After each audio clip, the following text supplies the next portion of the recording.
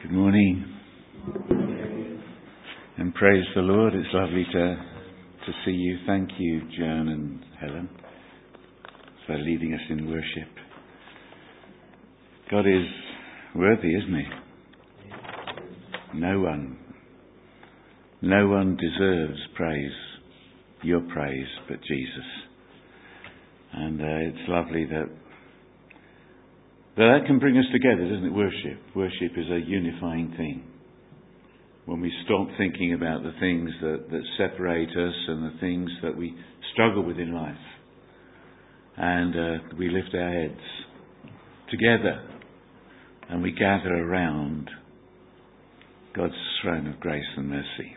So praise the Lord. But just before we look at the Word of God, maybe pray. There are two things on most people's hearts. One is the election for our new Prime Minister, which will take place tomorrow. Well, the announcement. And we should pray because that person has a huge responsibility and a huge challenge. Is there anyone here who'd like the job?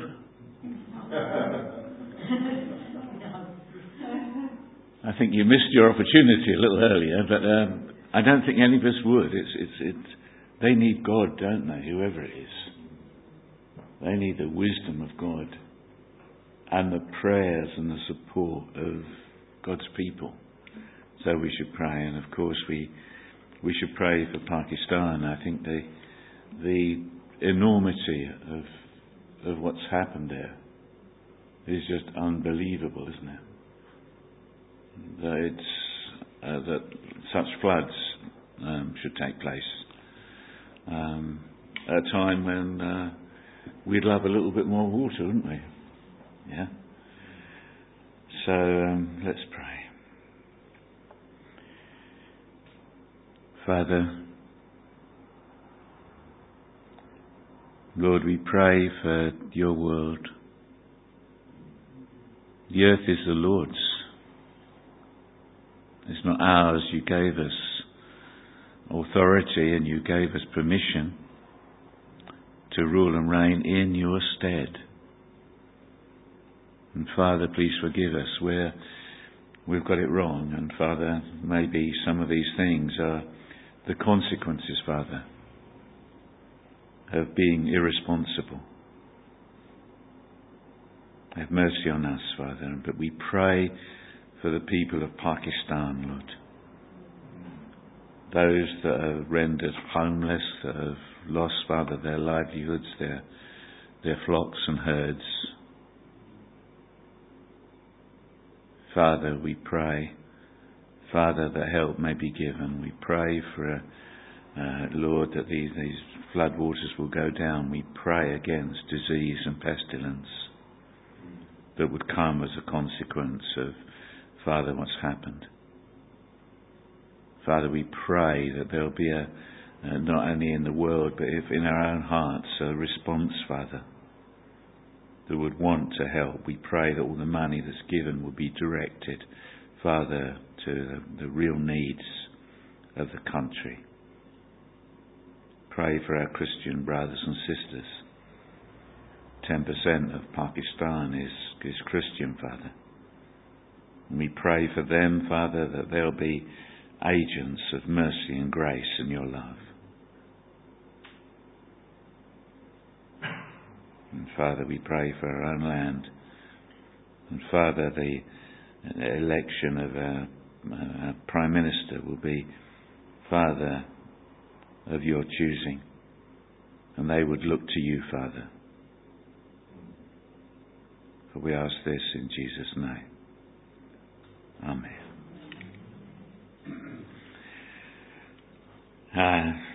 When Bernard phoned me up earlier in the week and asked if I could come and speak, I didn't have to think twice.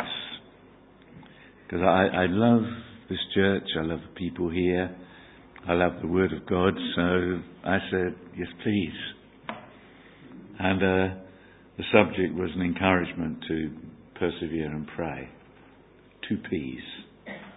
And it was in the book of James. So if you've got the Bible, you could look at the book of James. I think I'd just like to go back to the first chapter and just the first verses, just to set in context, because this study's been going on for a couple of months now, and it's been sort of broken into pieces, and there's other things that have been spoken about during that time, so we may have lost the context of the letter. And it just says, James, a servant of God and the Lord Jesus Christ, this is the brother of Jesus, to the 12 tribes scattered among the nations. So it is a letter to the Jewish Christians that have been scattered because of persecution among the nations. And he goes on, consider it pure joy, my brothers, whenever you face trials of many kinds. They were facing trials of many kinds. And he was saying, well, let's see this in the context of life and the kingdom of God and of God himself. Consider it, he says, pure joy, my brothers, whenever you face trials of many kinds, because you know something's going to happen. The testing of your faith develops perseverance. What does it develop? Perseverance. Hey, that's a good one, isn't it? It develops perseverance. Without a trial, without being tested, there'd be no perseverance. Perseverance means pushing through, not giving up, not yielding. It means being strong. It means that you are not going to be overcome by that which faces you. Is anyone facing any trials at the moment? Yeah, there's a few nods. Yeah? I'm sure we'd all say, yeah, there's trials. There's things that are challenging us. They are against us. That somehow, in some way, we've got to be able to overcome and persevere. Don't give up. Hallelujah. Yeah. Perseverance must finish its work. It's got to work in you, this perseverance. Perseverance works in you. It works for a reason, and it must finish its work so that you may be mature. What does God want you to be? Mature. What doesn't he want you to be? Immature. Yeah? And complete, not lacking anything. Hey ho! This is why I can be joyful if I only appreciated what God is doing through the trial I face. He's making me mature, complete, lacking nothing. If any of you lacks wisdom, he should ask God, who gives miserly? No, he gives generously to all without finding fault, and it will be given to him. So the fact I need wisdom because I'm not wise, he's not finding fault in my lack of wisdom. He's saying, hallelujah, Ian, you're tapping into the very source of life. And it's the trial that's caused you to do it. He knows human nature. He knows without trials we'll be swanning off and doing all manner of things with no recourse to him. He knows human nature. So that's the setting of this letter. Now we turn to James 5, verse 7. And this is going to take us back another little bit back to the beginning of chapter 5, because I'm going to talk about perseverance and prayer. But there was something before this. And he's talking about, now listen, you rich people, weep and wail of the misery that is coming upon you. Whoa! That doesn't sound good, does it? Your wealth has rotted and moths have eaten your clothes. Your gold and silver are corroded. Their corrosion will testify against you and eat your flesh like fire. This is a bit strong, isn't it? You have hoarded wealth in the last days. Look, the wages you failed to pay the workmen who mowed your fields are crying out against you. The cries of the harvesters have reached the ears of the Lord Almighty. You have lived on earth in luxury and self-indulgence. You have fattened yourself in the day of slaughter. You have condemned and murdered innocent men who were not opposing you. Before he starts talking about patience in suffering, he's talking about our priority in life, of getting our priorities right. So there were 3 P's: priority, perseverance or patience, and prayer. Maybe there's a 4th one, praise as well. Yeah. So I just wanted to get that into context. Now, in verse 7, be patient then, brothers and sisters, until the Lord's coming. See how the farmer waits for the land to yield its valuable crop, patiently waiting for autumn and spring rains. You too be patient and stand firm, because the Lord's coming is near. Don't grumble against one another, brothers and sisters, or you will be judged. The judge is standing at the door. Brothers and sisters, isn't it lovely the way this, brothers and sisters, yeah? Brothers and sisters, an example of patience in the face of suffering, take the prophets who spoke in the name of the Lord. As you know, we count as blessed those who have persevered. You have heard of Job's perseverance and have seen what the Lord finally brought about. The Lord is full of compassion and mercy. Above all, my brothers and sisters, do not swear, not by heaven or earth or by anything else. All you need to say is a simple yes or no. Otherwise you will be condemned. Is anyone among you in trouble? Let him pray. Is anyone happy? Let him sing songs of praise. Is any among you sick? Let him call the elders of the church to pray over them and anoint them with oil in the name of the Lord. And a prayer offered in faith will make the sick person well. What makes the sick person well? Yeah, all of it. The prayer offered in faith. Yeah.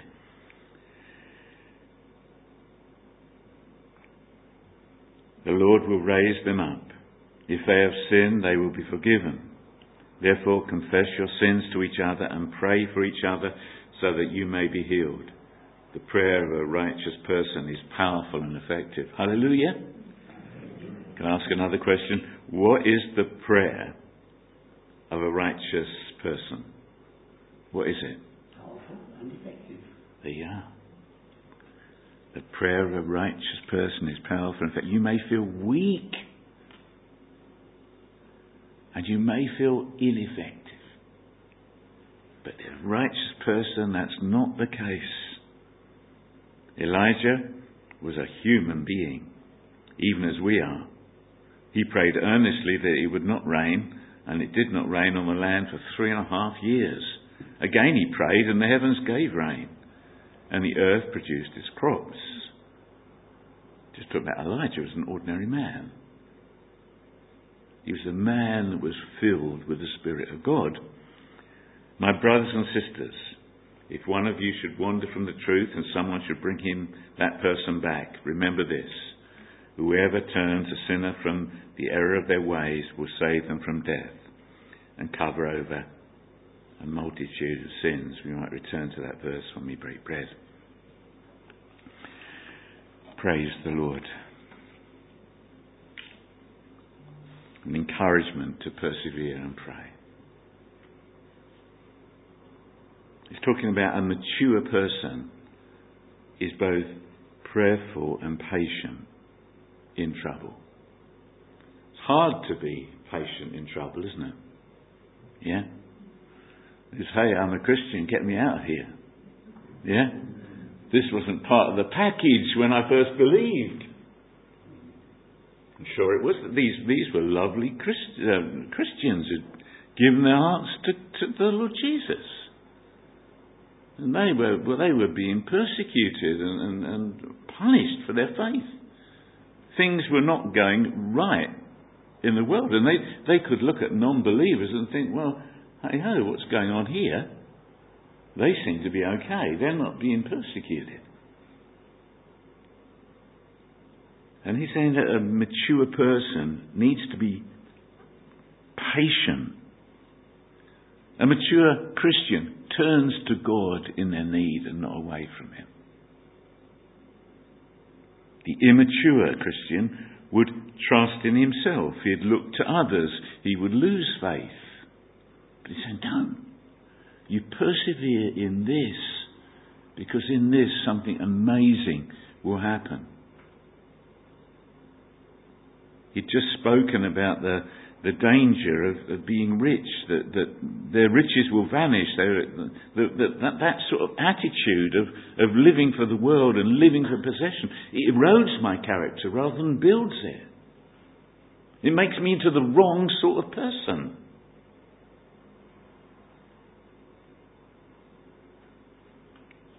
And I have a wasted opportunity. I love Give Thanks with a Grateful Heart, that lovely little chorus that we sing. Because it says, let the poor say I am rich. To really understand what richness is. Richness is this wonderful relationship with God. Richness is to know Him as your Father. Richness is to know that your prayers are heard. Riches is to know that you have a place, an eternal place with Him. No matter what this world may do and what may happen here, these things are secure. You're secure in Him. James was writing to suffering saints. Jesus had said to His disciples in John 16:13, in this world you will have tribulation. Yes, as Colin prayed, that He is the life. But that life is lived through difficult circumstances. In Acts 14:22, Paul's talking to new believers. And he says, we must go through much tribulation, he tells them. It's not going to all be partying and everything's going to be fine. And he calls us to be patient. That's why it's part of the fruit of the Spirit. Love, joy, peace, patience. Or forbearance in the King James. We bear. It means to stick it out, not react in some knee-jerk response. So we are called to be patient. Not easy, is it? Not in our sort of society, where things are so meant to be instant. You know, you get in a queue and the other queue's a bit faster. I hate it when I'm choosing lanes to get in a car. And I choose a bad one. And I see the vehicle that was 5 behind me, now 3 in front of me. It bugs me. I'm impatient. I think, why didn't I? Can I? Should I try and pull over? Yeah. Well, you go in a queue in a which I actually do. I do shop now, don't I? Yeah. Yeah. And you're in a little queue, and someone says, "Oh, sorry, I forgot something." And so the whole queue's held up while they scurry off to aisle number 5 to look for some red jelly. And I stand there, not exercising this wonderful fruit of the Spirit. I'm saying, can I get it for you? Yeah? It's not easy, this thing. And he says, he gives the example of a farmer. He says, consider the farmer. There's no overnight. A farmer knows there's no overnight crop. He knows it. The only thing that seems to grow overnight is weeds, isn't it? Yeah? A crop doesn't. It grows slowly. It needs tending. It needs a confidence that it's going to come. By the way, my run of beans didn't come this year. Yeah. But he's got no control over the weather. He's got to be patient. He's patient because the crop is worth waiting for. Yeah. And that's in the same way. That's what James is saying to you and me. Galatians 6:9. In due season we shall reap if we faint not. Yeah. This is a message to hang on in there. Because the outcome's going to be okay. And God is with you. And God is working.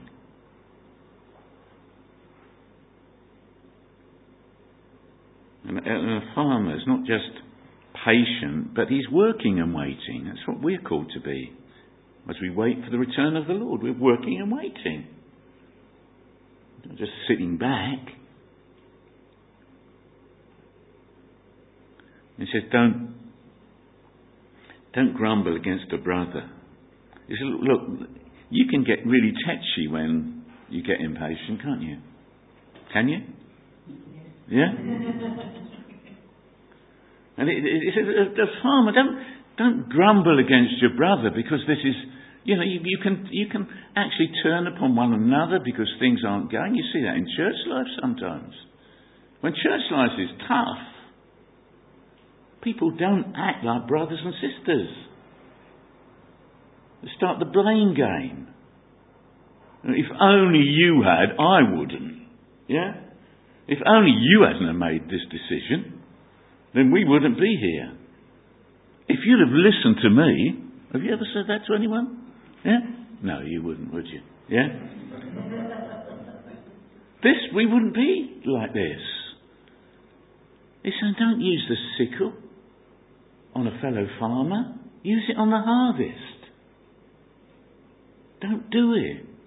Don't let it happen. Be one in what's going on here. And know the victory of God. Yeah.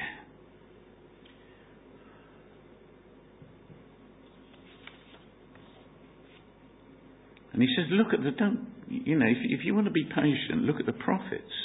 If you want to know, because the enemy can tell you, you're out of God's will here. Look at this trouble you're in. Down to you. God's not pleased with you. He's bringing judgment upon you, and all of a sudden you're filled with guilt as well as the problem. He says, look at the prophets. They were in the will of God, but they suffered. It's tough. You can say, what have I done wrong? Satan can say, you've been unfaithful. Perhaps it's because you're faithful you're finding this situation. It certainly was for the prophets. In Matthew 5:10-12, blessed are those who are persecuted because of righteousness, Jesus said, for theirs is the kingdom of heaven. Blessed are you when people insult you, persecute you, and falsely say all kinds of evil against you. Rejoice and be glad, because great is your reward in heaven. For in the same way they persecuted the prophets who were before you. Don't think because it's tough. unless God has shown you that you're out of the will of God. Ultimately, Jesus was obedient, but where does obedience lead him to? It led him to a cross. He suffered. Elijah was in the will of God and he was in the middle of a drought. Jeremiah was thrown down a well. Daniel was tossed in with lions. Joseph, if he wasn't in a pit, he was in a prison. I mean, these are good people, godly people.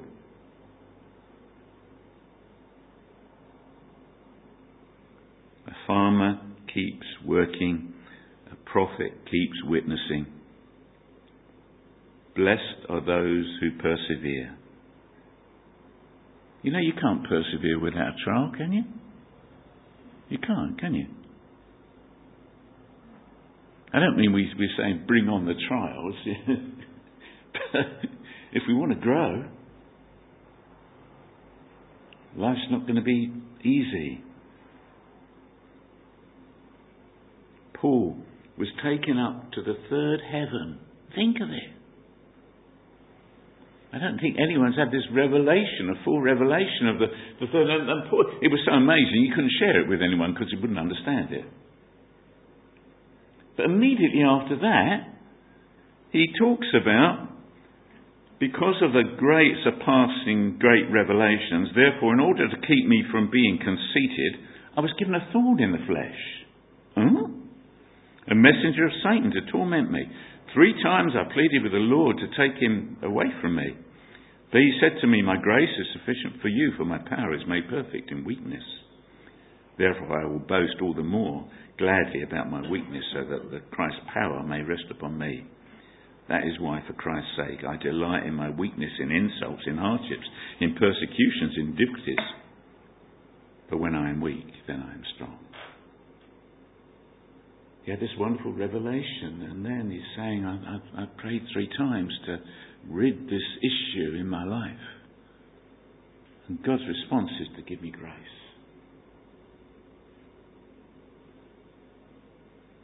Job, the example that James gives, says he was a righteous man. And that he had everything, all his family, all his possessions, his hopes taken away from him. Even Mrs. Job wasn't the best of help.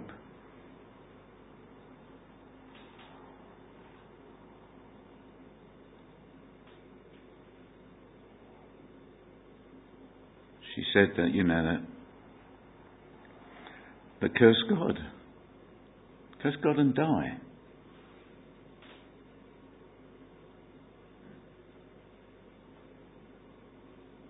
His friends said there must be sin in your life. And even there was a silence from God.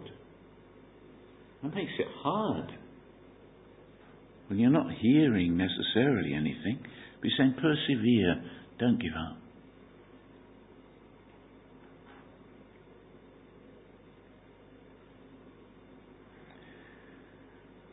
Why? That Job would be purified and that God would be glorified. That God allows Satan to test us, but it's God's hand that's on the thermostat, not Satan's. God is in control.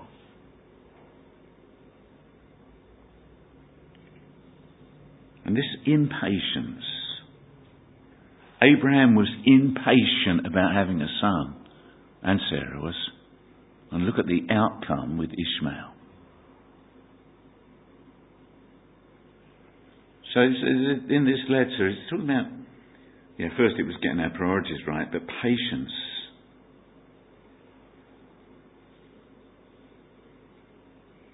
And he says that the response is to be patient and to pray.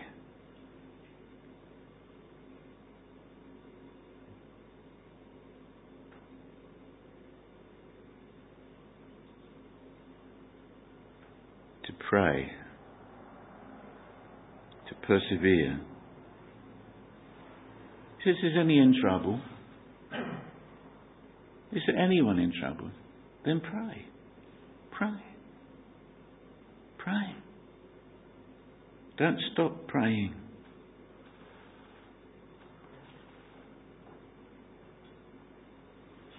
Is anyone happy? Sing praises to God. We should have praise meetings as well as prayer meetings. Is anyone sick? And this Greek word actually means without vigour. It's a state of weakness. It's a lack of resource. It's a lack of strength. It's feeling frail. It's feeling feeble. It's not just diseased. It's just not that I'm ill. He's saying, I'm weak. I'm without strength. I feel feeble. He says, call the elders and be anointed in the name of the Lord. And the prayer offered in faith will heal, and the Lord will raise you up. That's why Psalm 103 was lovely. He forgives all our sins and heals all our diseases.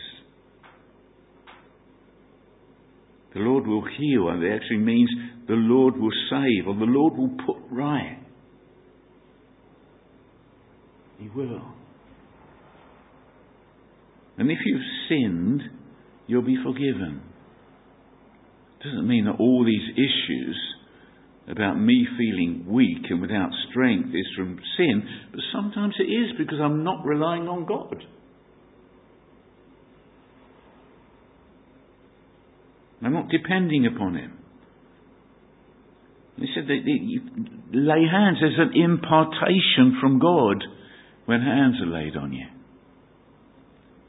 And if you've sinned that's caused the weakness in your life, you will be forgiven and made strong, because the resource of God will come flooding and enable you to persevere and to overcome and not give up, and your faith stay strong and your love for God increase.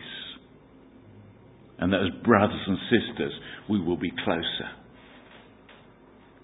That we will choose to depend and rely upon God. Confess sins to one another. Be real, he's saying. And pray for each other so that you may be healed. See, there's some maybe televangelists would say that, sickness and sin, that there's this connection. And in a way that it's true, in a way it's not. But there is a link between sin and weakness. I cannot be in sin and be strong in the Lord. I mean, we've all sinned. I don't mean that there's no sinless perfection among us. But if I've got habitual sin, just like Samuel, the Spirit will leave. Just like David and Saul, there were issues. And until they were put right, until David wrote Psalm 51, he could not be right with God. In Romans 14:23, whatever is not from faith is sin. Full stop. End of verse. Whatever is not from faith is sin. So we all need to be forgiven for lack of faithfulness, for not exercising faith. And the moment we do that, we are made strong, and that sin is forgiven, and that we can become faithful again. The prayer of a righteous person is powerful and effective, and gave the example of Elijah. And it's not only elders, it says that the prayer of a righteous person. Yes, the elders have a responsibility. Yes, the elders can, but it's not restricted to them. That you have, as a righteous person, as being forgiven and washed clean. You have the potential to lay hands and pray. So, what has James 5 told us? Well, he says, get the priorities of your life right. Learn to exercise patience, because impatience, when you're impatient, you make the wrong decisions. When you're impatient, you're not waiting on God. And then you move in flesh. And then you're not exercising faith, so you move into sin. You stay patient and true to God. And when you're patient, you continue to prayer. The effective, fervent prayer of a righteous man. That you pray, and you go on praying, and you go on believing, and the Lord will do something amazing in you and through you. And that's where we are. And I'm going to pray, and then we're going to worship just for a little while longer, and then we're going to have communion together. Father, I thank you for your servant, James. I thank you for his understanding of what it is to be a Christian. I thank you for the Holy Spirit who wrote this to men and women, brothers and sisters just like us, scattered throughout the Middle East and struggling, Father, with hard life. And he says, come on, don't give up. You're being made strong. Character is being built in you. Understand and keep praying. We can have a priority of our life. We can have patience in our life. And prayer brings life. So may, Father, this result as we break bread for us, again, appropriating the life of Christ in each of our hearts, Father, for your glory. Amen.